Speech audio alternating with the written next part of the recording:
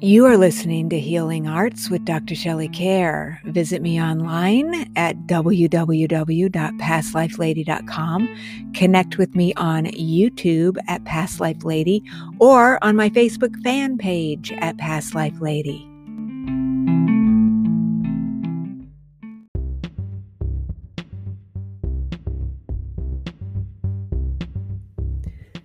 Hi friends, Dr. Shelley here. Guess what? You're not going to believe this. I have another book coming out from Llewellyn Worldwide.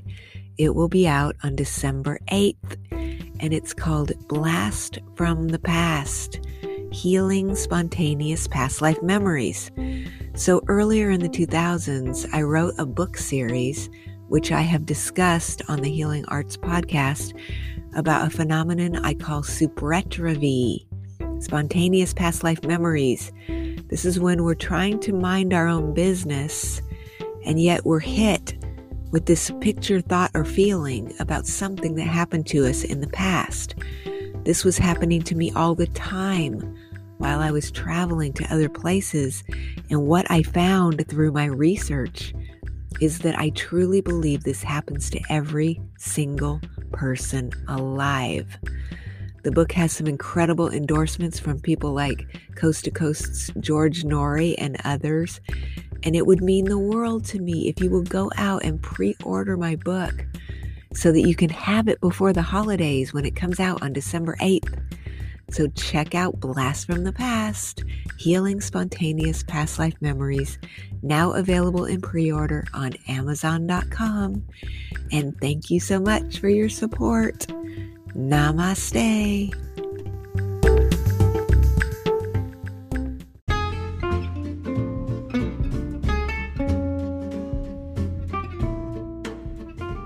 The Healing Arts program is not intended as a substitute for consultation with a licensed medical or mental health professional.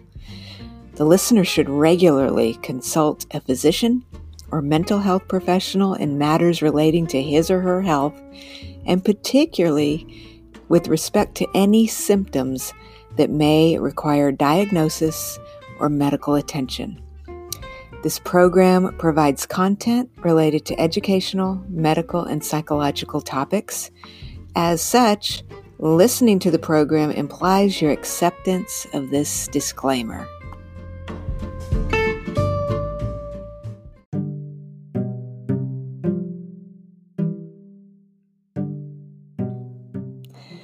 Welcome to Healing Arts. I'm your host, Dr. Shelley Care.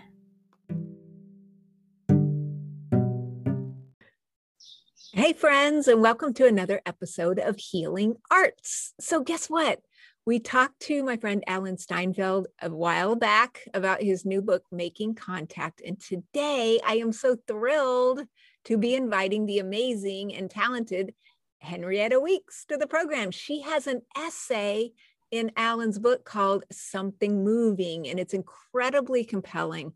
She is multi-talented, and we're going to need to talk to her about everything she's got going on because it's so fascinating. She started a production company called The Vine, and you can visit Henrietta online at vineproductions.com. That's spelled VYNE productions.com.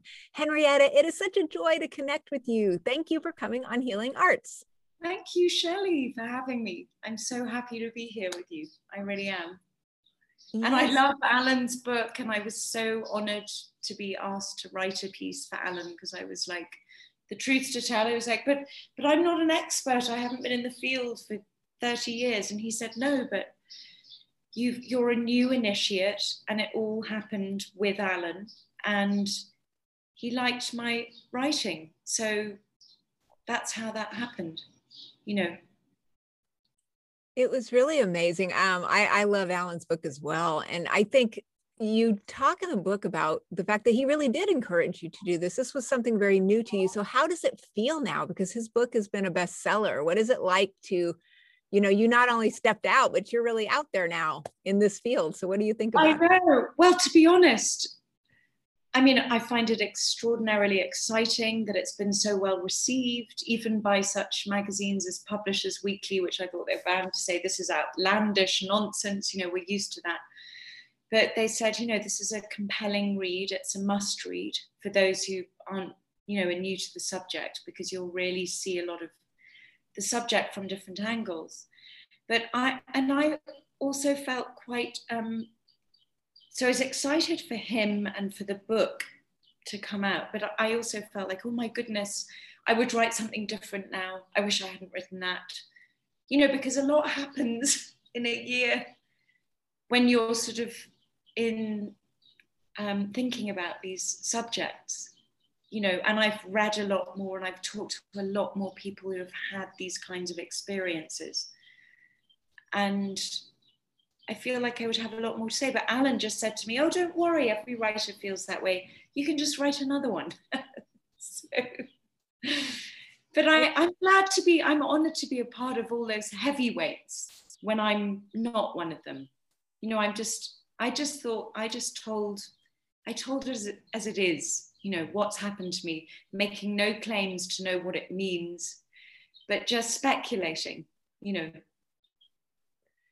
I think for me, like as a reader, I mean, that's the reason why it was so compelling though, because I mean, you're very vulnerable and just so honest. And friends out there, if you pick up Alan's book, Henrietta's writing, I mean, you're very lyric as you are, because you are an artist, but you put it in a kind of a poetic way, but a very raw and very vulnerable way. You're just letting people know about your experience. And I thought it was refreshing because you just coming to it from just pure, honest space is really a very exciting thing to read. Thanks, Shelley, for saying that, because, that's all I felt I could do. I didn't have any of the other, I didn't have the research and the knowledge that all the others have had. And so I wrote straight from experience. But I did, once Alan and I started having these long conversations, I did realize that a lot of my experiences did fit with the literature that I was then looking at. I think I say in my essay that Alan said to me, he just threw me this sort of old paperback, literally kind of moth-eaten, of Communion by Whitley Strieber. Yeah. And I thought, well, this isn't my kind of book, really.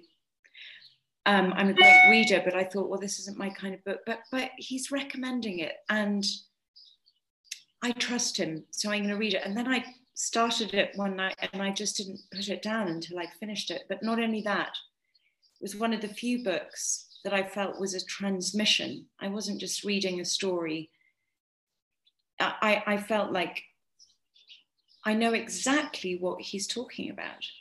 It was like it was sort of triggering things in my memory.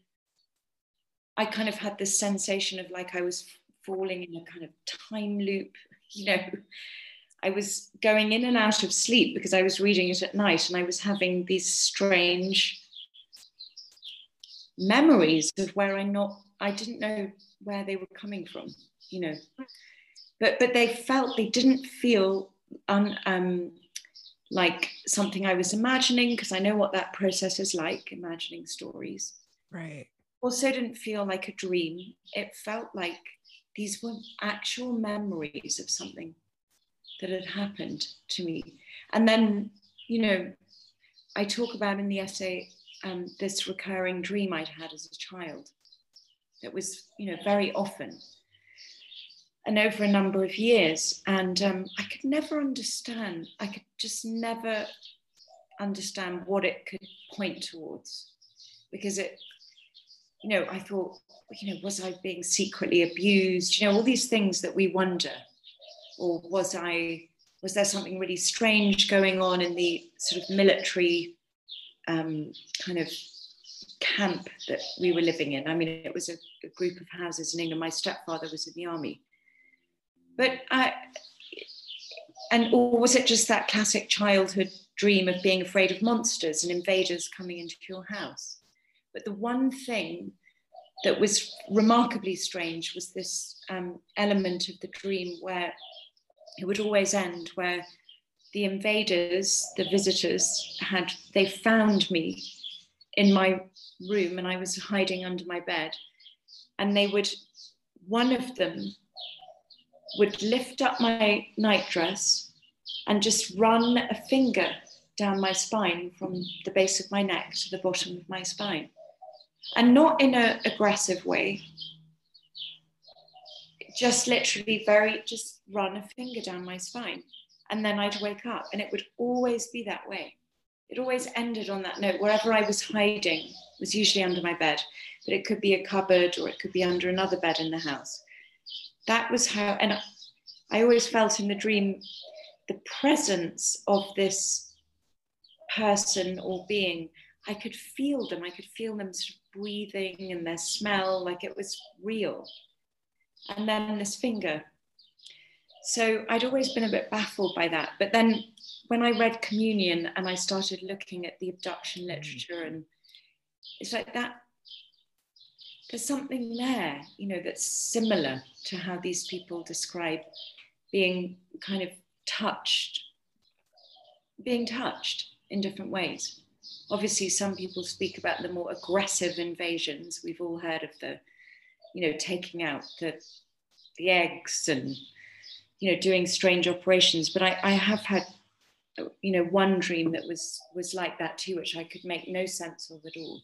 And again, it didn't feel like a dream. It felt like it was a different kind of experience. But I think dreaming itself is a wide spectrum, right? Yeah. Right, and you know that as a past life.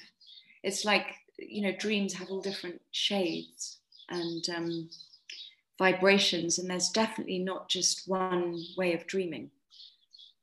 And they tell us different things.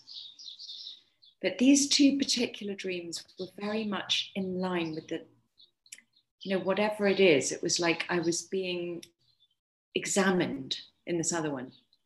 The other dream, I was really being examined with instruments in a very cold, harsh, kind of grey operating theatre. And I didn't feel particularly afraid. I was just sort of confused, like, what am I doing here?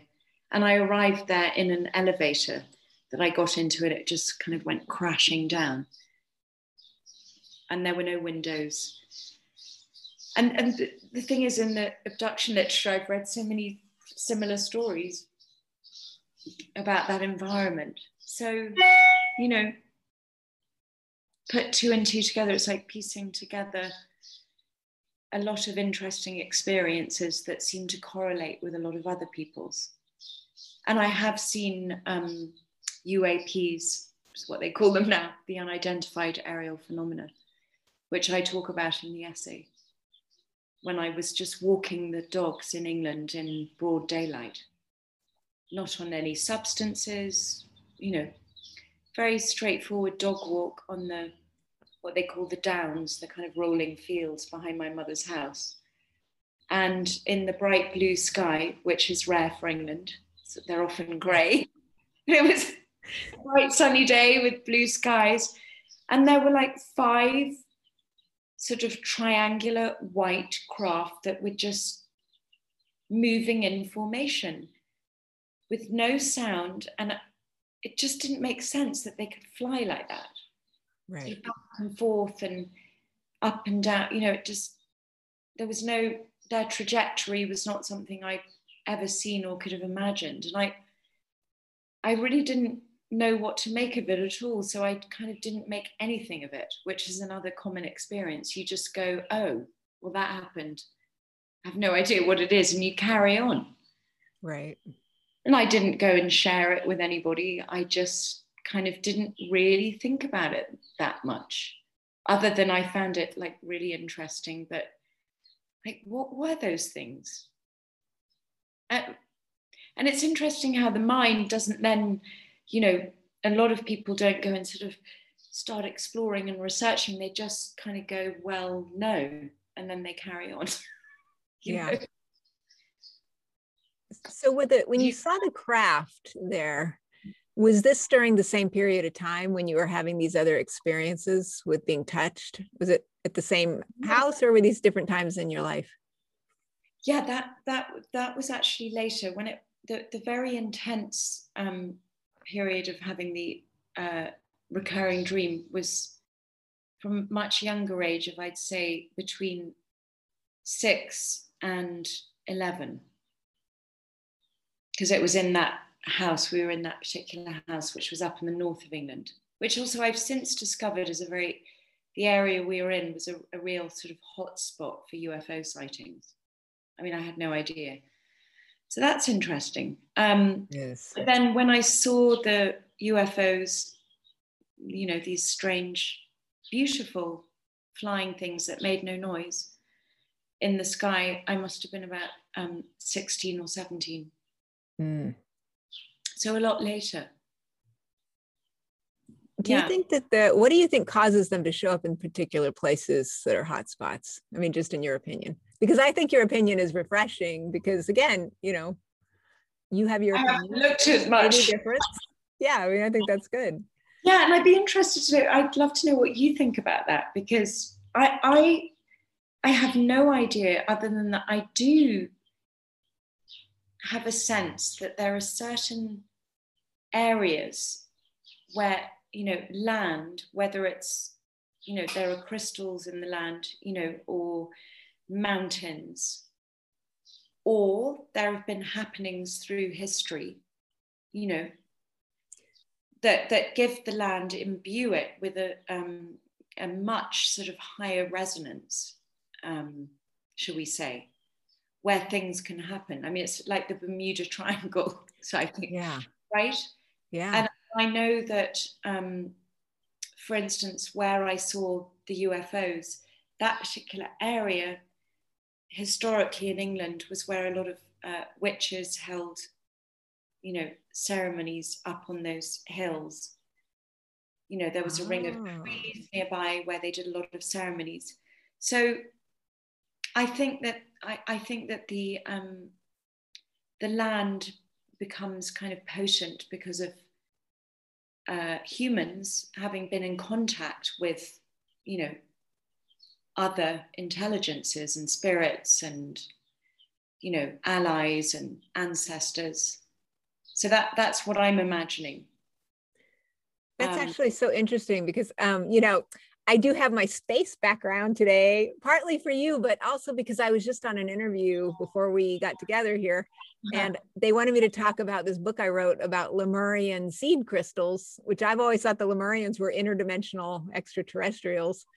And so they were asking me the same question. Why are these, you know, I grew up in New Mexico and Southern Arizona, and there's very special minerals there. Yes. That you just can't find any other place. And they're very similar to the way the geological makeup is of the Middle East. And then you see certain places in England, like you said, I think it's absolutely valid to say if people were performing rituals and ceremonies that we do make an impact on, you know, opening up places in the space fabric, in addition to the Bermuda Triangle and the natural ones that are always, you know, already here. I think that's a really good point. Absolutely. I agree. And then, you know, but who knows, because I know that I lived in New York for many years, like 22 years.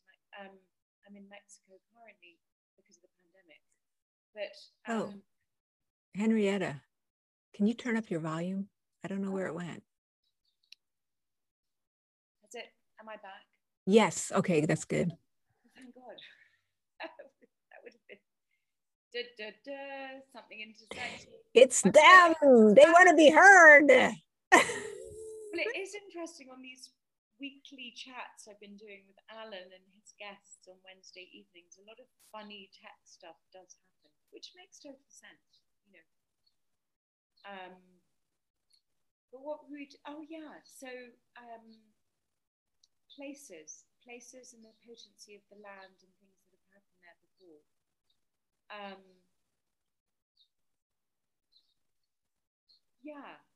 I feel that that's one of the things, but then as Alan said in his interview with you, you know, they do tend to also show up at, you know, above nuclear silos.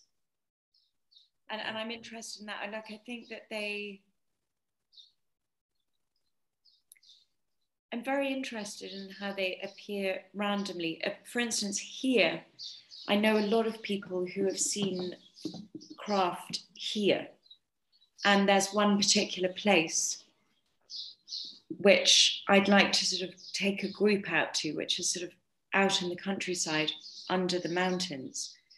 And the owner of this particular ranch, which is incredible, has seen numerous, light space craft, which seem to be made of what they say, glowing light, which is a classic thing, as opposed to you're looking at something that's like, oh, it's made of metal, or it's this, or it's anything recognizable. People often say that they look like they're just sort of glowing plasma or something like that, Yeah. So I think it would be good for me to go out and see if we could spot some here in the spot that I'm in Mexico, which is called San Miguel de Allende, which traditionally has drawn a lot of through history, a lot of indigenous shamans to this area. But now a lot of healers from all over the world, different types, and artists too, traditionally. So there's a lot of potency in this particular spot I'm in, and I didn't come here, by the way, for that reason. I came to visit a friend from New York who was in the theatre, and then I did some theatre projects. But I met wonderful people right away, and then some of my best friends are healers of different types. Yeah. Wow, that is amazing. Speaking of the theater, tell us about Vine Productions and your theatrical work. Yes, thank you. Okay, well, so I named Vine Productions after my childhood home, which was so extraordinary, which I think sort of was the seed, the fertile kind of bed of where my imagination could grow, because it was this old stately home in England. We lived in a small part of it, but it had woods and lakes, and I used to spend loads of time, before the days of television and phones. Right.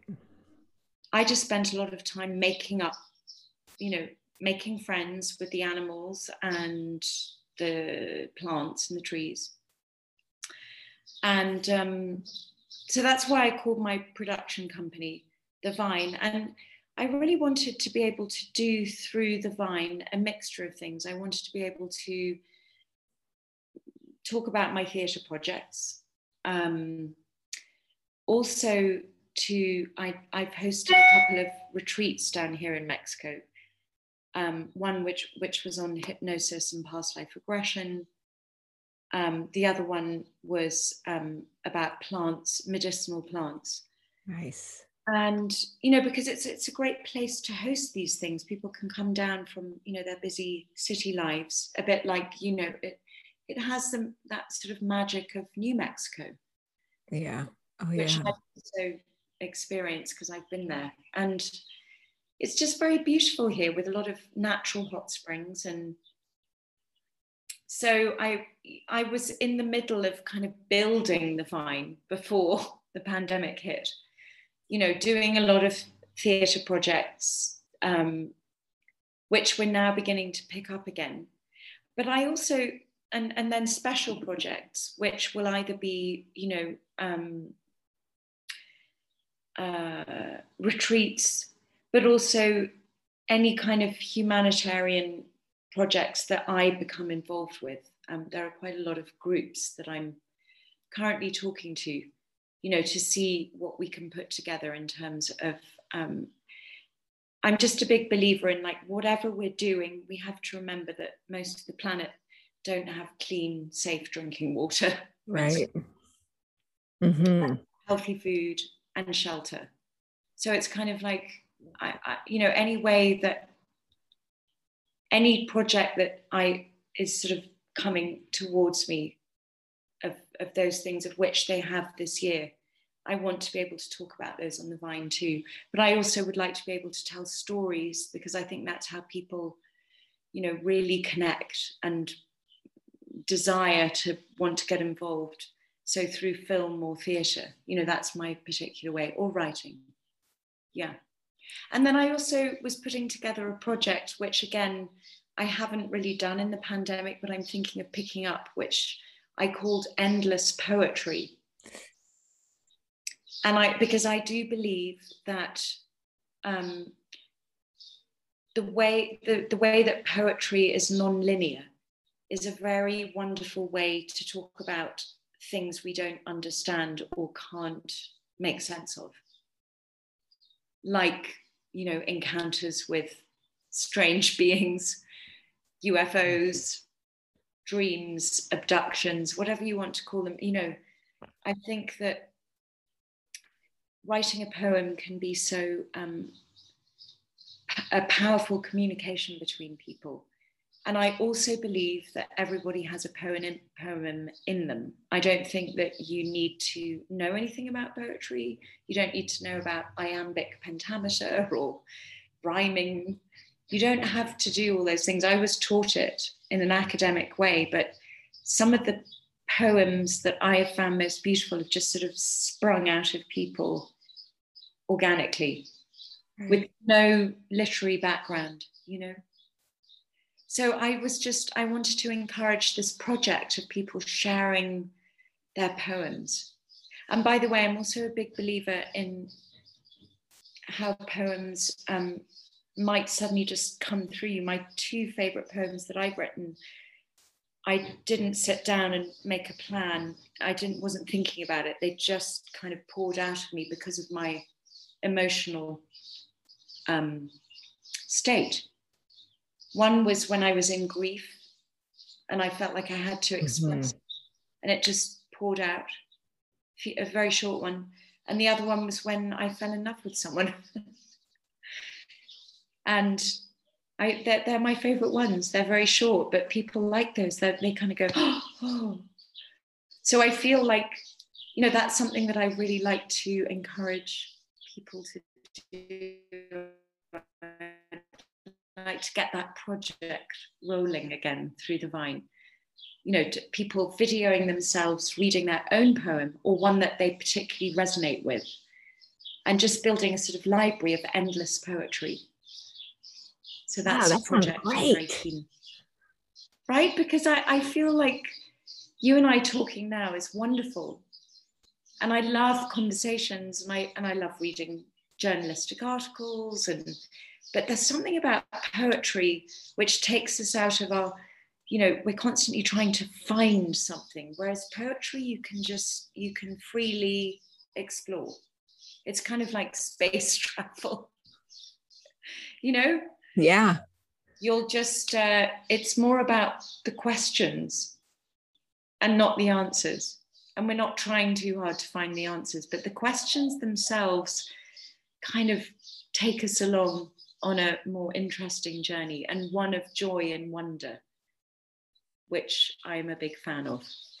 You know, I think we've all felt terribly bogged down in our current situation. Environmentally, things are looking pretty scary. The pandemic has made us all go like, oh, and we're still in that state. What next? You know, it seems to be ending and easing, but then we don't really know, you know. So I just feel that there's a lot to contend with in the real world. Yes. Right? Yes. And, you know, there's a lot of like really horrible things happening out there. I'm sure of a lot of that we don't really even know about, you know, how awful it is, you know, people being exploited for labor in the third world, particularly. I'm living in Mexico. I've learned a lot about that from my partner because he's a filmmaker, so he researches deeply.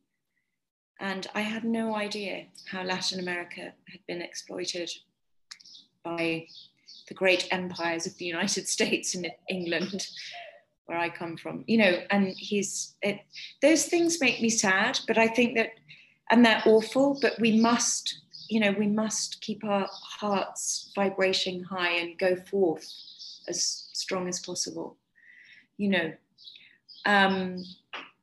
So I think that, like you and I were talking about before this, I think we live in incredible times because there's so much opportunity to change everything. Yes. The people, though, I have to say I'm a bit cynical about governments. Like, you know, like hopefully policies will change, but I think it might be too slow. I think we have to do it. I do. Mm-hmm. To do it in our small cooperative communities. We have to grow our own food. We have to develop our incredible abilities as human beings of, psychic, telepathy, creative inventions, storytelling. I think that's what's going to do it. I do. Yeah, I agree. Absolutely. We're the people we've been waiting for. Exactly. That's a great quote, and I really subscribe to that. So, going back to all these really like the massive information coming out about the, UFOs are real, say the government and the Pentagon and people high up in the military, and the media is, front page headlines. My stepfather sent me an article from England, which is extraordinary. He'd never usually do this, about, they say that UFOs are real because it's in the English Times. So therefore, suddenly my essay is valid because the Times is saying it, but I find that to be probably a bit misleading. And what really is their agenda? I don't know. But I'm just saying that I'd rather go. I like talking to people, to us, because people have had extraordinary experiences. And if we all are talking about the conversation, if we're all having conversations together, who knows what we might discover or be able to create? Because with your experience coupled with mine, like, oh, wow, you saw that weird holographic thing in the middle of your bedroom. And these golden beings were telling you about how we can heal ourselves through understanding our cellular bodies. That, by the way, a woman told me that she'd had that experience. I mean, those things are fascinating. If we're listening to those people alongside what scientists are discovering, I think that we've got a really good chance at kind of understanding ourselves in a whole new way. Yeah, I totally agree. Before the show, we talked about this idea that, the thing I talked to Alan about, you and I talked before the show. I don't get why this is such a big surprise to everyone that these beings are visiting us, but apparently they're acting like it's a big disclosure. But like we said, you and I and others have had our own little experiences that collectively we're just kind of over here going, okay, well, it's about time. Yes, and throughout history. I mean, I've always been interested in particularly the Australian Aboriginals. My father ended up living there. And when I read about Australian Aboriginal society, it's like, oh my God, these people knew the mysteries of the vast universe. They're nothing, and also they communicated telepathically, by the way, and they shared their dreams. It was just as important as the waking life. But they also, they came from different stars. They knew, they were like, oh, I came from that star, you came from that star. I mean, so these things have been going on for many thousands of years, but we did enter a period of time where we got really fascinated and seduced by the rational and the measuring, which is also very important. But we've been so kind of wrapped up in that people I know won't, they don't want to listen to anything that sounds like, well, okay, so you saw these things, but then I need evidence, or it needs to happen again for it to be real. Otherwise, it was just a figment of your imagination. We've become kind of seduced by science, which is also a relatively new way of looking at the world, if you think about it. Measuring the world, and it's definitely useful, but I would say that it's like that much, a grain of sand in what we're actually in here, what we're embedded in as humans. It's just, and it's useful, and I think it should work alongside the stories that people seem to find themselves in the dream world or waking life. But it's really a small part of it. I want to say actually that I hope I'm not talking too much. No, we want to hear everything. We love it. I read this fantastic book recently called Extraordinary Knowing. Science Skepticism and the Inexplicable Powers of the Human Mind. And it was written by a psychoanalyst who was a rationalist and a believer in science, in that, you know, you must have empirical evidence and data to be talking about anything that's kind of psychic or these strange things that happen. But it was so brilliant because she was kind of initiated into the mysteries of the world by her daughter's antique harp was stolen. And she was just distraught. And somebody said to her, well, why don't you ask like this dowser, this remote viewer? And she kind of thought, I don't believe in that, but I'm going to try it anyway, because I really want to find it. And sure enough, the dowser could give the exact coordinates where this harp was. So then she entered this whole new world of like, what is that ability? Where did that come from? And she then discovered that there were lots and lots of scientific research at, you know, credible universities being run since the 50s that were trying to look at telepathy and remote viewing and psychic abilities and dreams. And they found out, so that's one thing which a lot of us don't know about, that, you know, these topics have been taken seriously for most of this century. Like a lot of my friends, I don't think know that. And that's interesting to wonder about. But she also said that in these experiments they were running, when they were trying to validate how intuitives work, like it just didn't work. It didn't work. Like once you really started going like, okay, I'm going to try and do it again and see the same things, it doesn't work. There's something about when you're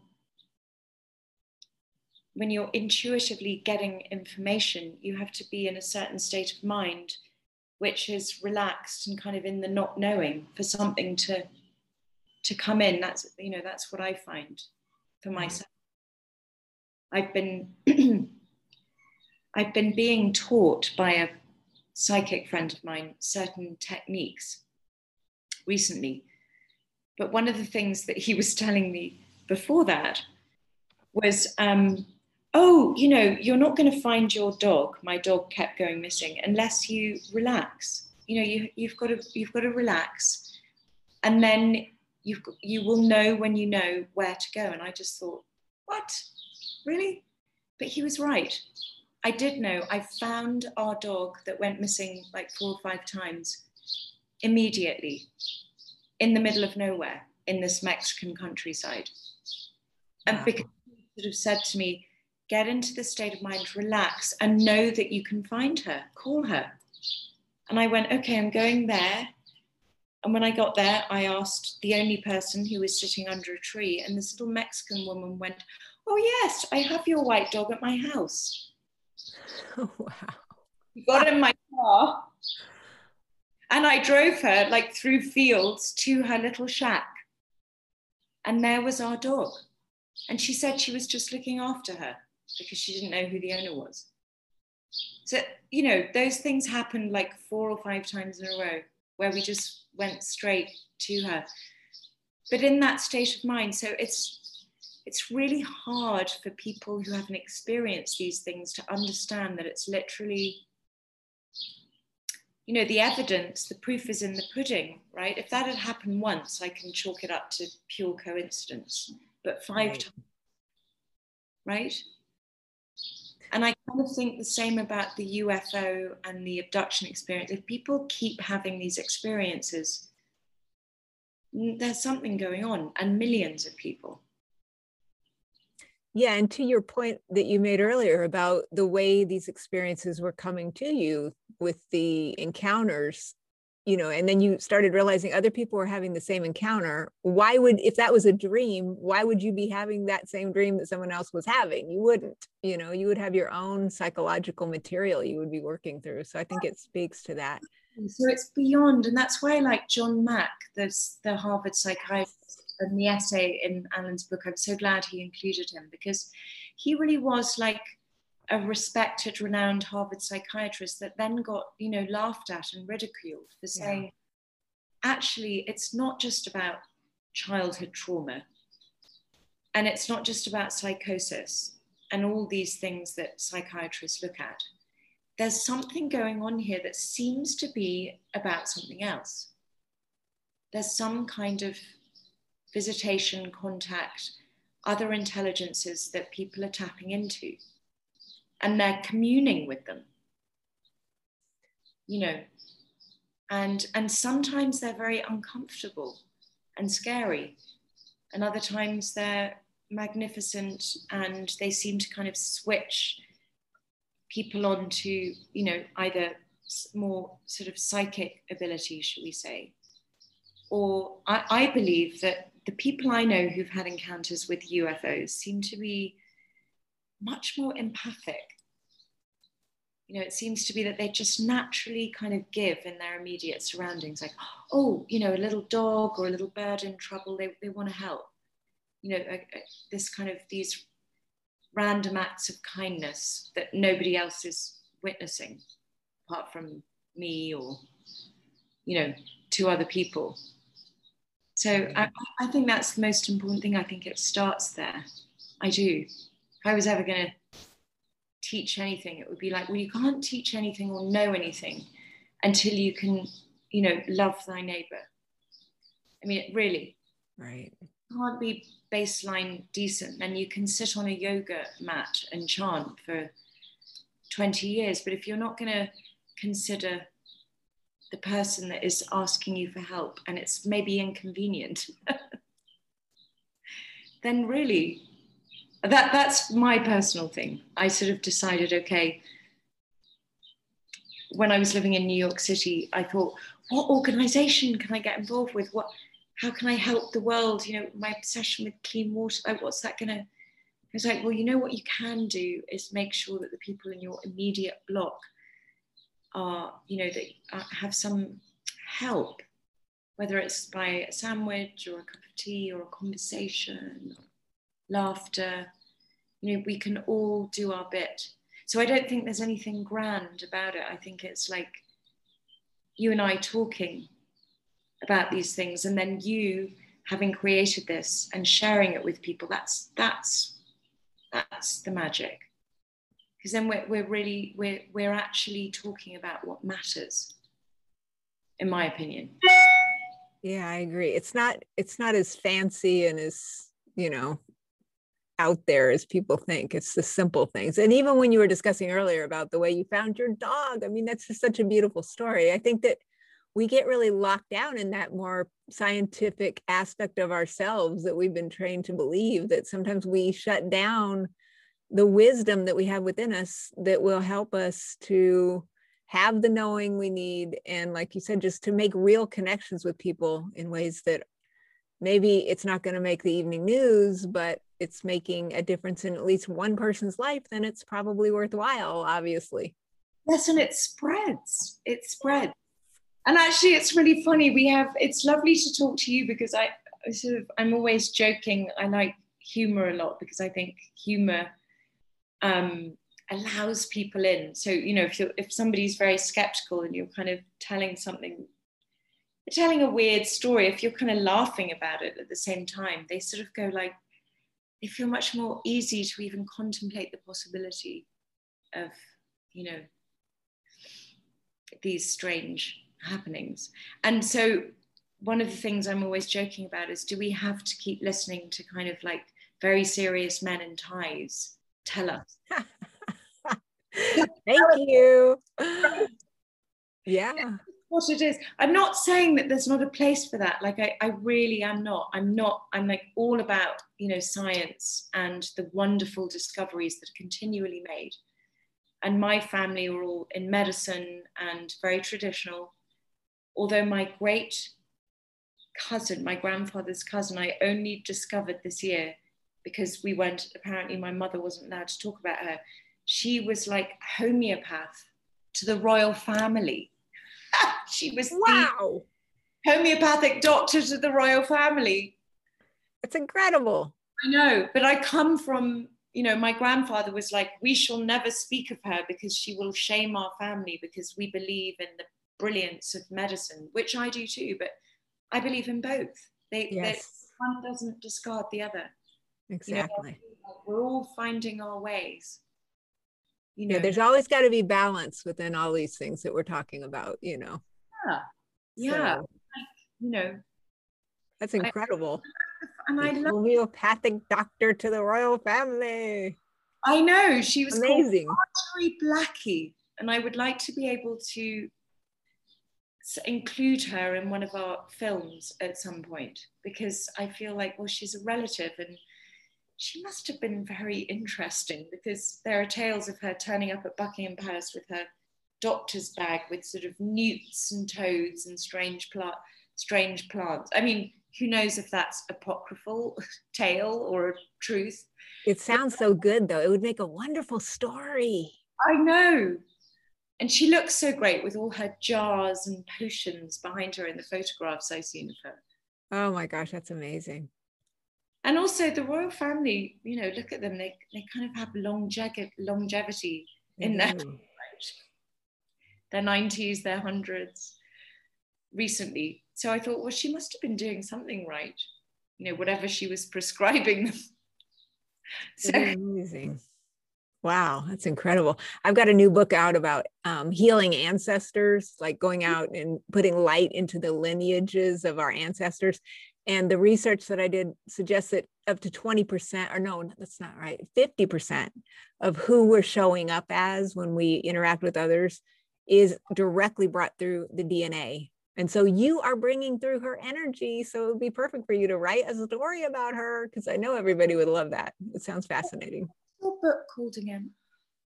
What's your book called? Oh, it's called Heal Your Ancestors to Heal Your Life. But when I hear people talking about their amazing ancestors, I think, oh, well, no wonder you're so amazing, because you had amazing ancestors. I mean, you know, let's face it. Oh, yeah, it's so I really think that, you know, they're absolutely, you know, with us, part of us completely. They are the scientists, though. That's what we're saying, Henrietta. This is incredible. Real scientists, like not like woo-woos like me, are actually starting to say that they believe that we are showing up 50% as our ancestors. So then that means we should be sending healing to the ancestors, maybe to our own past lives and then to the wider community, but it's important. And so, you know, it seems like you're able to really bring forth a lot of these very interesting and eclectic things all in one person here, as your ancestors have done in the past. Very wonderful.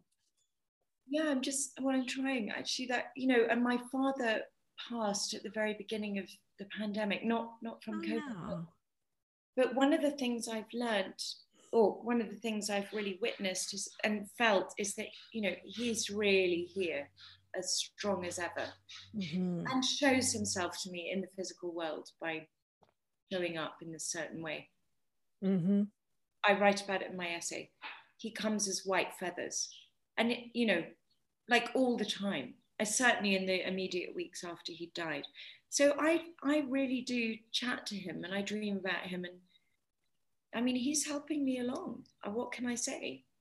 He might even be like, somebody suggested to me the other day, well, maybe he's still here because he feels like you need some help, but maybe he needs to kind of go a bit further out. Have you considered that? And I thought, oh yeah, maybe. I'll think about that, like with somebody who knows about those things, that he's still hovering around in this realm. I don't know if you know much about that, but I'm kind of fascinated because I feel him very close. And maybe it's time for him to go a bit further away at some point. I've always thought that maybe, you know, in transition like that, maybe the soul has an agreement with you to help you during this time. And then when that agreement is done, or whenever, whatever needs to happen there, then he'll move on, you know. But I think you're right. You know, I have friends who pass, and I feel like I see them more than I did when they were here. Right? It's a strange feeling. Yes. Yes. It's that same interdimensional quality, I think, that is what people are witnessing and discussing in ET contact. I mean, because just because you're not in physical body, you're still vibrating at a frequency. And sometimes it's easier to get in touch with people in some level.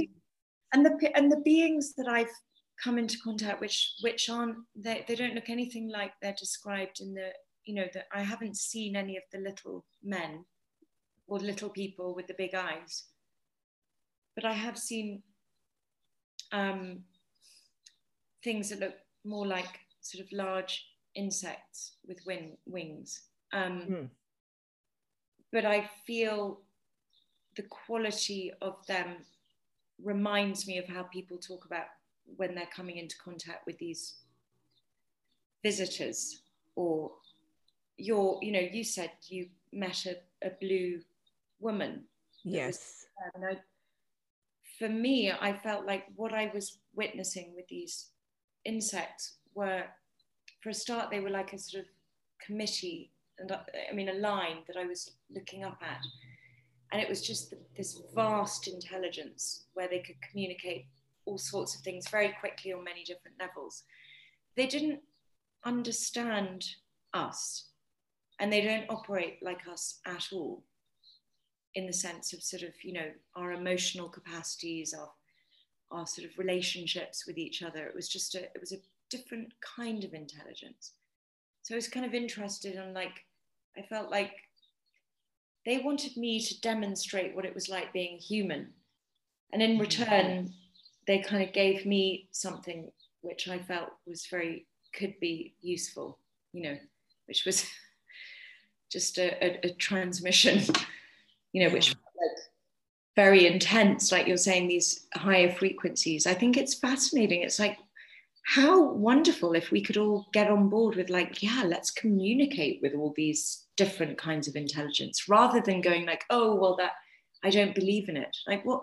How does that help us? Yeah, I can't understand that we can look up at the night sky and not think that there's something else out there. I mean, we surely are not that egotistical. I mean, we're not all of that. We're really probably pretty low on the totem pole in terms of intelligence, you know.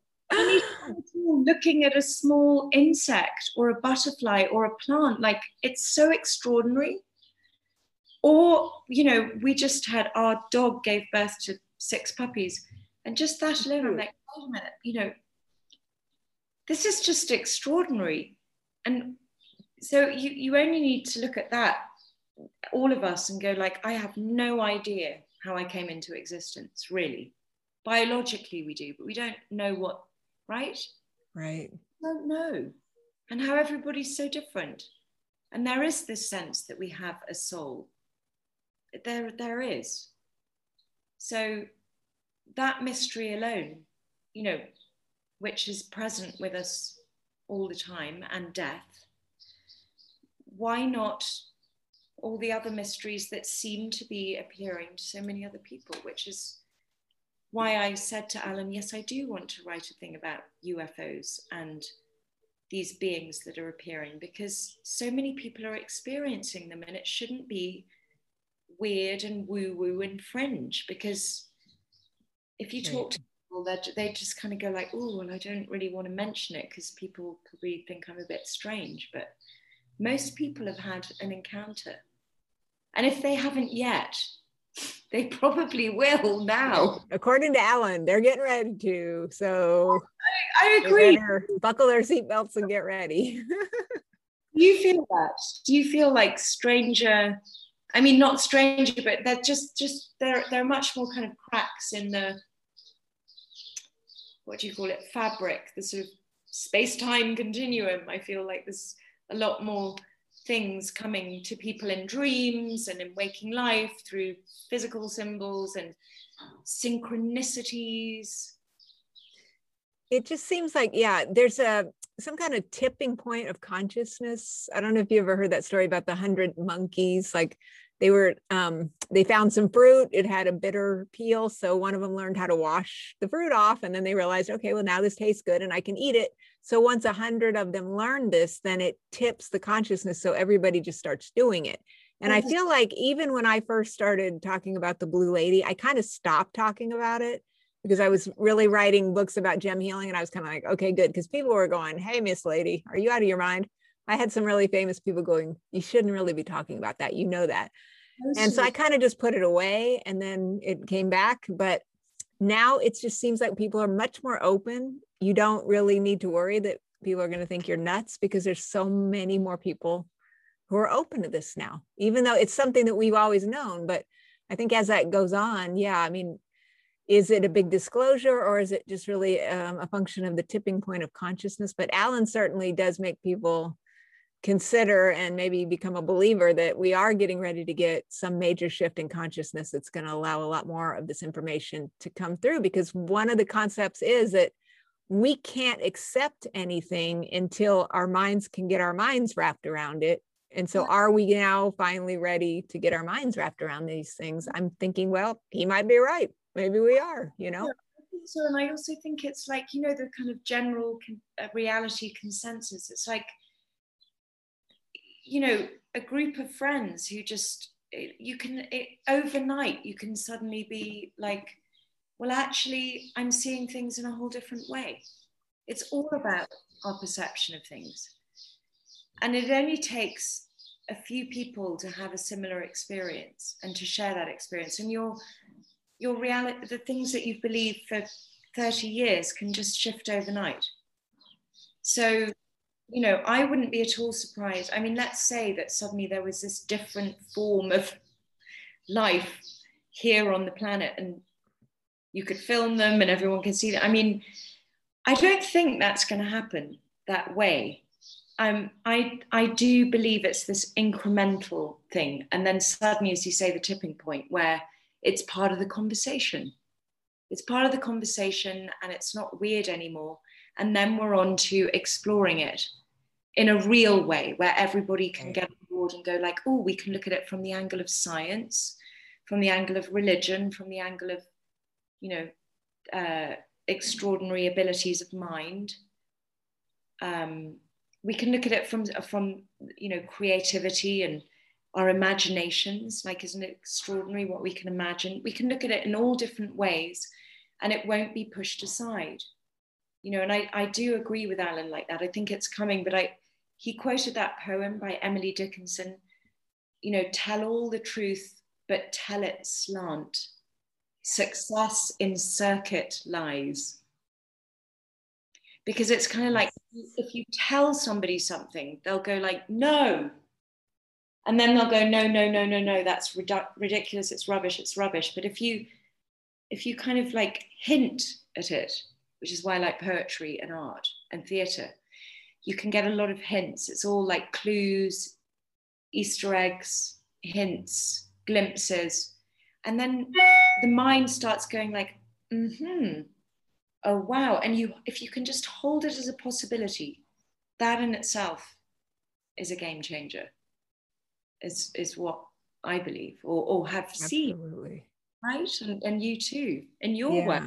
And in your writing in this essay, in Something Moving, you know, you've written it like poetry, just as you've said. So you're giving it to people in bite-sized pieces. It's very wonderful. I wanted to ask something about that before I forget, about your concept of creativity. You mentioned the really good poems just coming into your mind. I'm always interested in, you know, where creative things come from, because I write a lot of different things. And, you know, I know for a fact that these things are coming through me, not of me. So I was wondering, what is your opinion? Like, how much of this comes through you versus is really of you?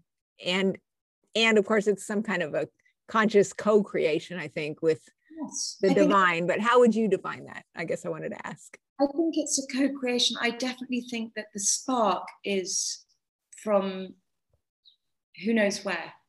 I think the spark, but I also think that as human beings, in order to manifest, whether it's a painting or a piece of writing or music, theatre, film, there's a lot of hard work, practice, discipline, and just kind of like, you know, hard graft. Like, because I'm a lover of film, and Fellini's films are magic, for instance. Bergman's are great stories, and many filmmakers, but you know, all the hard work required that's really quite boring and just kind of like, you know, oh, we're on set again and we've got to plow through this, and that camera's broken and this light and that actor can't, you know. So it's a mixture of but the spark is from something else. And for me, what I'm learning about as I write more and also in the process of acting, it's just really kind of like, you know, you get the words down, you get the words down, you get the words down, but then you put it all into the body, how, you know, the movement. And then you have to project your voice so that people can hear. But then in the actual performance, in my opinion, you know, what people remember, why some people are great in any field of art, that something happens which is beyond all that technique. Right. Right. So I think the spark comes from somewhere. And then I think the spark cooperates with you continually. If you allow it, you kind of have to get into that state of like, I'm aware of all the technique that I've learned, and it must be there. Otherwise, nobody will be able to hear me, or it won't be believable. But if I've also got to kind of let go and let something else take over. So that's what I think. I think it's a co-creation. And I have a friend who's a brilliant singer, and she says always her songs that come from that thing where they just suddenly burst out of her and she doesn't know what happens. They're the ones that people love and cry over, and, you know, and get picked up and used as theme tunes, and, you know, so it's interesting. It is. But you've got to have the technique. I mean, yeah. Right? As a writer, you're not going to sit down and write your book without like a discipline. There's a certain amount of man hours you've got to sit the rear end in the chair, or it doesn't happen. I mean, obviously. So yes. And I'm working more on that because I'm definitely going to fess up to the fact that I've always been a person who just kind of gets intuitive hits and like, oh, I know this and I see that, and out it comes. But I'm working more on the discipline. I want to manifest these things so that other people can, you know, enjoy them. They're not for me. They're to be given out. Exactly. It works, right? In terms of this consciousness, these ETs, I really feel like there are a lot of really benevolent interdimensional beings who do want to speak through artists and writers and creators to bring themselves, you know, either, you know, very high frequency messaging and or loving thoughts and things like that to the world through creators. What do you think of that? I totally agree with you. And I also think that, you know, taking it to another level, not only that, they're actually trying to help us save ourselves on our beautiful planet, which is so magical and wonderful. And who knows what bigger scheme we're a part of. So I think they're giving us a lot of messages about that. But also, I think it's through art and creation that people feel the joy to be alive and energized, and then get more creative about like, oh, well, what can I do? You know, can I actually plant a garden with all my 10 neighbors? You know, can I do this? Could I actually not subscribe to that paper because I think they're feeding me lots of stories that aren't good for humanity? Yeah, I think the contact with these beings is very much about that. Mm-hmm. And I'm very interested in a poet, an Irish poet called W.B. Yeats, who I love. And a lot of his poems came through his wife's channelings. So his poems aren't directly channeled poems through himself, but he studied these, you know, his wife did automatic writing. So it was just kind of whatever was coming through for her. She didn't even know. And then he'd study it and then he'd create poems out of that. And he's this sort of world-renowned poet. I mean, you know, you read his poems and they're just beautiful, and you kind of get it. Like, wow, this is coming from something, this vast, like loving, extraordinary, brilliant intelligence. But that's interesting to me, that it came through his wife's automatic writing. That I had never heard before. That is amazing. Isn't it? It's incredible. You don't know that. And I think that maybe behind a lot of artists that we all know of, and, you know, the great ones, you know, who knows what was going on behind the scenes? right? Yes. What were they communing with? What kind of things were they actually consciously, actively trying to commune with and talk with? I'd like to do more of that myself, actually. I'll just be open about that. Yeah, that's interesting. I mean, if they would admit it, I think more and more people are getting more open to saying, well, yeah, it was just there and it just came through or whatever. But I think that back in the day, people would have been very hesitant to let people know, because they'd be calling the nut house and having you committed, you know. I mean, personally for myself, there's still a lot, as your friend said to you, don't talk about the blue woman, Shelley. You know, there's a lot that I keep very much to myself, and there's a reason for it, because I think it's to be used in your work in the world and your interactions. You don't want to put people off, you know, and then the time arises when perhaps you can speak a bit about it. But it's interesting. There's a reason why, you know, a lot of the ancient sort of magical systems were secret, or Aboriginal tribes kept their you know, ways secret, because people will misuse that, or energetically it kind of throws you off your path, you know. Because if you've got like loads of people going, oh, that's rubbish, and they can say that on social media now, like millions of, they can, about our conversation, and it's not very helpful. So I would choose wisely about what I choose to speak about. But I did just come out and talk about the golden insects. But, you know, there you go. It's a risk. I'm happy to say that I felt like they gave me something that I don't quite know yet how to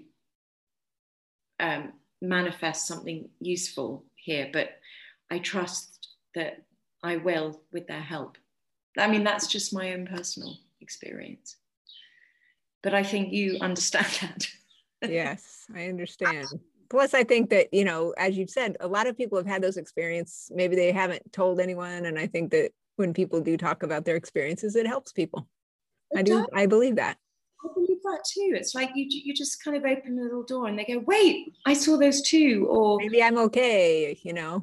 Like you said, you're trying to make people, you know, or help people where they're at. And I think that's a way of doing that. Exactly where people are at. It's like, you know, and also you don't have to, it's good also always to kind of doubt and to question everything and to continually do that. But there comes a point where you can go like, well, whatever that was, I am noticing the difference in my life. Right. The way that, you know, things are improving, my health, my work, how this project is gaining momentum with a huge group of people. I mean, it's not for nothing, you know. Actually, I'm interested. What do you have any ideas about, now that you're open about the blue woman, do you have any ideas about how that sort of, did that activate anything in you, or did it change your life in any way? Or yeah, back in I guess I don't remember when this book came out. I was shown a healing method, you know, with star symbols, and I created an entire energy method that I call galactic healing. And so I was teaching it, but it just wasn't really, nobody was interested in it, you know. So I have a book about it, and so people can read that. And then I just started getting contacted to do more with the crystals, which I also think are, you know, being aided through interdimensionality and different things like that. So that kind of just took off. And then many years later, just a few years ago, I put another book out after I channeled another healing method. And then it just all came roaring back. I had a psychic many years ago say, well, you're going to come back to this, you know, this galactic healing and this blue lady stuff. Now, though, the vibrational energy of that thing that I created 20 years ago, it's a different energy now. So I have a bunch of new techniques that I've been shown. And I assume from these same group of beings who I've always found to be very, very helpful. Yeah. But now when I talk about it, people seem to be people are seeking it out, and they go, oh, I read this book years ago and I want to see what you're doing now. It's very strange. It's a very strange feeling, because I would never have believed that I would ever come back to talking about this again. Isn't that, I love that though, because it was shown to you then, it was very clear. And you just said, oh, nobody was really that interested, but I bet they are now. Like you, and as you say, it's a sort of revivifying of, I feel like, even this last year, I've been having this feeling about when we think about that, we've been locked up in our houses for about a year now. And right now I live in Texas, so we're very open here. Everybody's running around, just doing whatever they want, just like the good old days. When I'm out there, I mean, at first it was shocking. Like, I'm not even used to being around a lot of people. And then once you just dive in, you almost just forget that all of that other hardship even happened. And it's similar to this. Like when I come back and I'm talking about, I teach a lot of different healing classes through my online school, and a lot of them, I mean, that's where they come from, I'm sure, is these interdimensional beings who show me these things. So it seems like all of this time almost didn't even happen, because we already know time is not real anyway, but I'm having more and more feelings of the lack of reality of linear time every single minute, the older I get. Absolutely. And quantum physics is also showing us that, how we thought about time and space and matter is actually like, they don't even understand, but they know that it's not what we thought it was. And I kind of think that's what's great about what you and Alan were talking about and we're talking about now, is that it's not what we think it is. So isn't that like refreshing? It's like it's this wonderful discovery. We've got plenty of tools that we've learned, but there's so much that is now possibly going to be revealed about our abilities as humans, other life species, other forms of intelligence. And it's a great adventure. And I know the hypnotherapist Barbara Lamb, who was one of our guests on Alan's shows, who right? She's fantastic. She said that she said very openly that she'd had this communication with John Mack, the Harvard psychiatrist who's now deceased. And she said, so come on, John, is there anything you can tell me? Like, you were so fascinated by the abduction UFO, other forms of intelligence, the other beings that seem to be communicating to us, showing us methods, showing us what we need to do with the planet, to, how to help ourselves, giving us information about ourselves and other things. What's the scoop? She said to him. And he said, it's not what you think it is, but you're going to see, you're going to know, but you can't possibly imagine.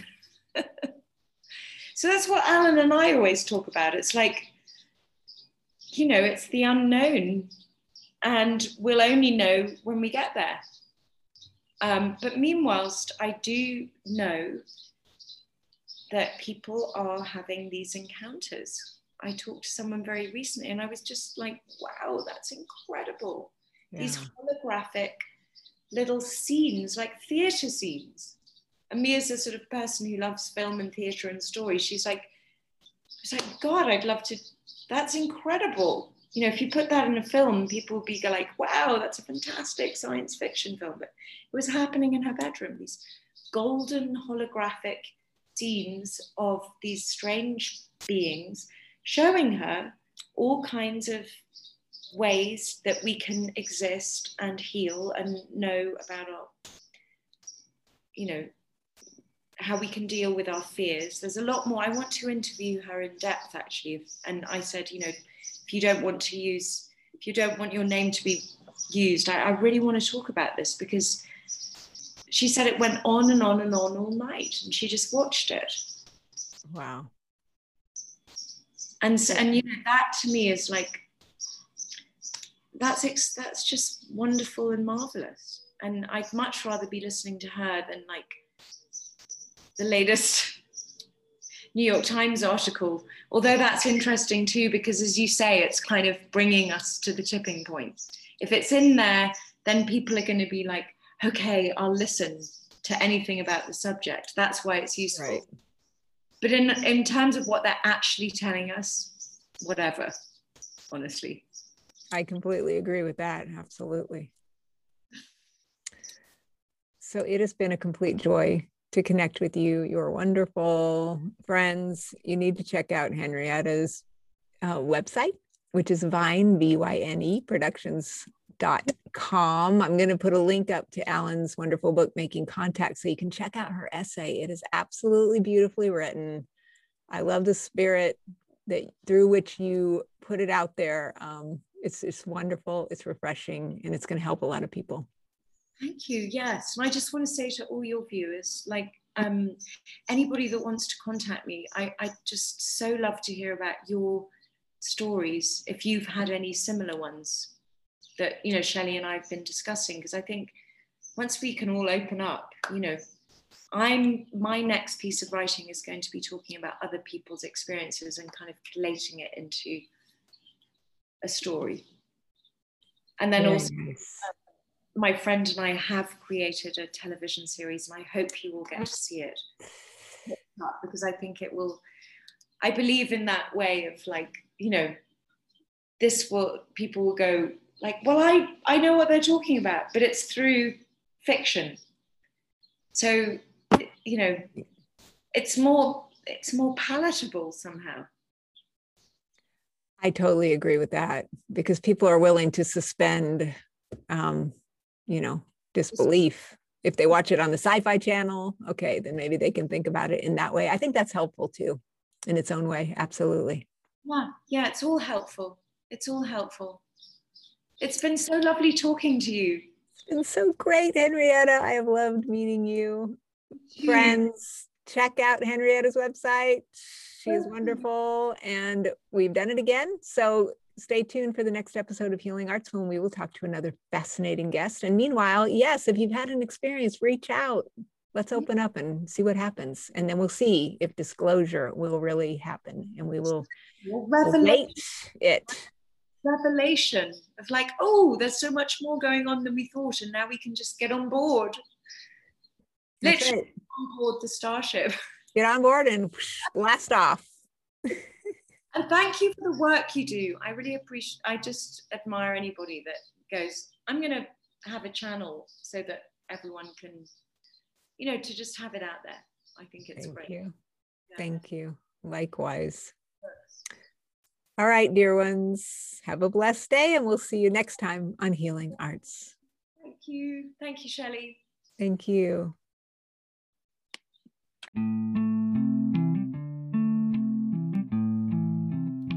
You've been listening to Healing Arts with Dr. Shelley Kerr. Visit me online at pastlifelady.com or on YouTube at Past Life Lady, or connect with me on Facebook at Past Life Lady.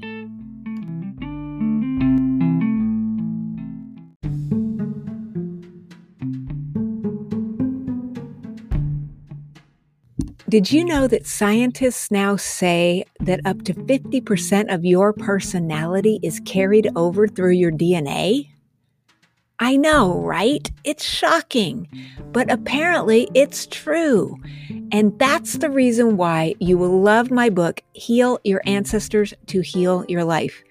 Through the book, you can take guided journeys into the past and discover places where your ancestors need healing.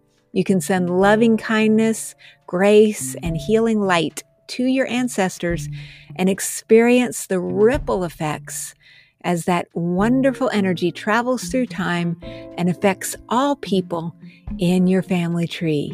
So check out my book, Heal Your Ancestors to Heal Your Life, from Llewellyn Worldwide. Right now, when you purchase any of my Llewellyn titles, that would be Meet Your Karma, The Healing Power of Past Life Memories, Past Lives with Pets, or Heal Your Ancestors to Heal Your Life, I will gift you a free audio recording where you'll go into the Healing Arts School and you'll be able to take a guided journey straight from the book. And I'll give this to you free with your purchase. Just send me an email, send me a copy of your receipt to Shelley, that's SHELLEY, at Shelley Care, KAEHR.com. and I will enroll you into a guided journey. You can also find the details about this offer on my homepage on my website at pastlifelady.com. Thank you in advance for your support of my work, and I hope that these guided journeys will help you.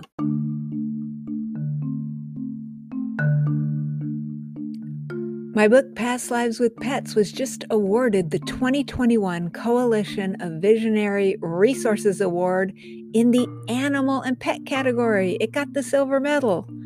Thank you so much for all of your support of my book. I am grateful. My friend George Norrie says, Dr. Shelley Care's Past Lives with Pets connects people to their pets in a way few people have ever experienced before, through past lives. She makes a case that our animals are with us for a reason. Their grief recovery processes are invaluable for anyone who loved and lost a cherished animal. That's from George Norrie, Coast to Coast AM. So my book will give you guided imagery exercises where you can discover how you knew your pet in the past. And if you have loved and lost your beloved animal, I'll help you go through a very gentle grief recovery journey that can really help you in this very, very difficult time. So check out my book, Past Lives with Pets, and thank you in advance for your support.